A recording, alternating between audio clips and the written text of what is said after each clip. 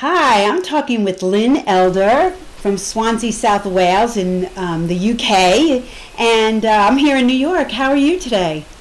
Hi, Mercy. I'm fine, thanks. Nice to see you. Great. It's nice to reconnect with our alumni. Lynn graduated from ICA in 2012. So tell us a little bit about how you came to coaching. Well, I started off in business over 35 years ago, and after a successful career in marketing and operations and then in culture change, I set up my own business consultancy. So I ran that successfully for a number of years, and then I decided I'd really like to focus on coaching, specifically executive coaching. So I then realised actually I wanted to be properly qualified in coaching, and that's when I found the ICA. Oh, great. Here I am. Great. So are you executive coaching now? Well, I'm not, and there's an interesting tale behind that. Oh, let's hear it. Well, because executive coaching seemed to be the natural thing for me to do because I'd had so many years in business. And while I was in business, I used a coaching style of management. Now, it probably wasn't called coaching way back then, but that's exactly what it was. So it made sense when I thought I was going to become a coach to focus on executive coaching. But as I went through the classes with the ICA, I noticed something that actually made me change my focus. And as I was, interacting with all the fellow students on the classes, I could hear that they were going to be really, really excellent coaches. But there was a pattern that I was picking up, which was a lot of them were really quite confused and lacking in knowledge as to how to actually market themselves and build a practice. And I heard them really go from, one extreme of the spectrum, which is not having the knowledge to market, through to the other extreme, which was actually sometimes a bit of a reluctance to get into marketing. That almost marketing and charging for their services was a little bit alien to them. And as I went through my class, I thought, there's all of these wonderful coaches out there who are fantastic at coaching, but are struggling to build a good coaching practice because their marketing is letting them down. So then I came to do my research paper, Mercy, and I did my research paper on marketing a coaching practice. Oh, great.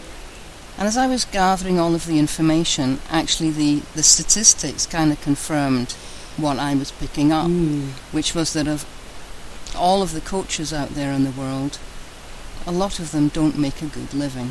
Right. And it's largely down to, the research showed, a lack of marketing. So I put all of that in my little brain, and I thought, what I think I really want to do and speak to my own passion is not executive coaching, but is actually to help my fellow coaches develop good coaching practices. Oh, wow. So that they're able to work in their passion and help more people. And in that way, I'm fulfilled. Oh my goodness, that's wonderful. It's wonderful. And as a business coach myself, who runs Business Express for ICA, you're so astute. You picked this up. Your background, you married, you had two places to go, executive coaching or marketing, and you married the two in a way, and you found this beautiful blend, and that's your coaching niche. And your research paper done for your ICA requirements really helped you do that. What a great way to use an assessment to do something that would really serve you going forward. Yeah, really. Oh, it's delightful to hear you've made such a journey. Thank you. Yeah. Well, I've got to ask you this. I ask all our day in the life of a coach guests this question. If you could tell the world one thing about coaching, Lynn, what would it be? Well, coaching for me is enabling someone to maximize their potential.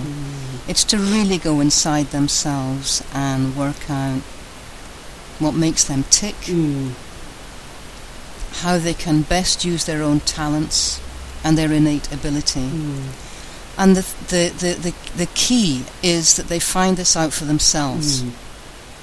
So, from the years in business, I know that consultants, outsiders can come in and can help Right. a company or a staff attain.